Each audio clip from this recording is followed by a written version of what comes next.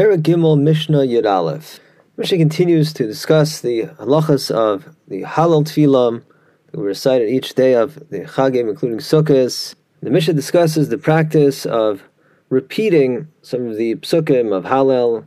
The Hallel essentially consists of the 6 prakim of Tehillim 113 through 118. The Mishnah makes reference to a custom, which is pretty widespread, to repeat the last 9 verses of the final chapter of Hallel, chapter 118. And rationale for this is that the first part of the chapter is pretty repetitive in nature, and so we continue the repetitive pattern and repeat the final 9 verses of the chapter as well. The Mishnah says regarding this custom that Makom shenogu lichpol yichpol. If one is in a community where that is the custom, one should follow that custom. Livshot yivshot.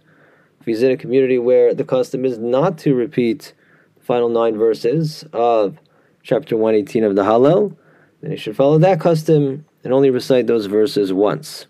The Mishnah teaches us that the issue of reciting a conclusionary blessing at the end of the Hallel is also a matter of custom.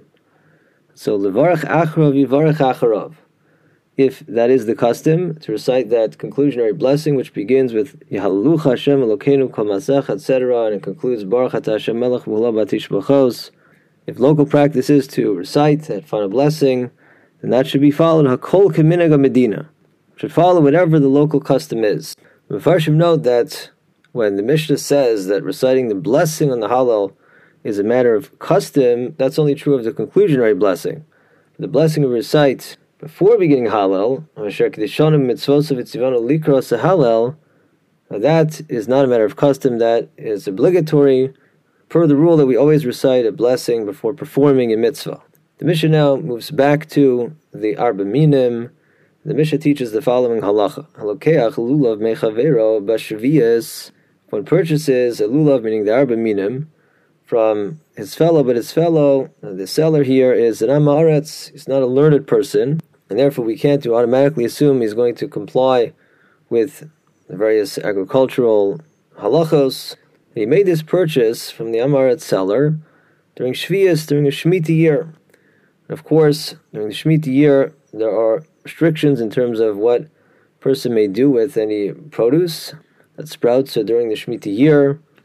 And as it concerns our halacha here, there is a halacha that says that if somebody sells some Shemitah produce, he may only use the money to buy food. The Rabbanim were concerned that if he does a regular purchase of this esrog, gives some Amaretz seller money for the esrog, the Amaretz is not going to comply with the halacha, that he will misuse the money, not comply with the laws of Shemitah. Therefore, to avoid such a possibility, nosin lo esrog v'matana.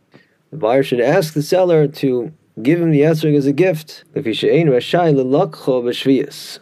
As explained, we don't want the buyer to purchase this esrog from the Amaretz seller during Shemitah. Now, as we could imagine, the seller may put up some resistance to that. He might very well say, I'm not giving you the esrog for free. This is my livelihood. This is a for-profit business here. I'm not just giving away esrogim. The Gemara says that in that case, they should call the transaction as far as the esrog a gift, and the buyer will just agree to pay more for the other minim. The issue of shviyas of Shemitah isn't applicable to the other minim. They're considered just mere wood, so they're not subject to the Shemitah restrictions. Therefore, the solution here is pay more for the other minim, and then technically the esrog is being given as a gift, and we thus don't have to be concerned that the Amaretz seller will use the proceeds in a manner that violates the laws of Shemitah.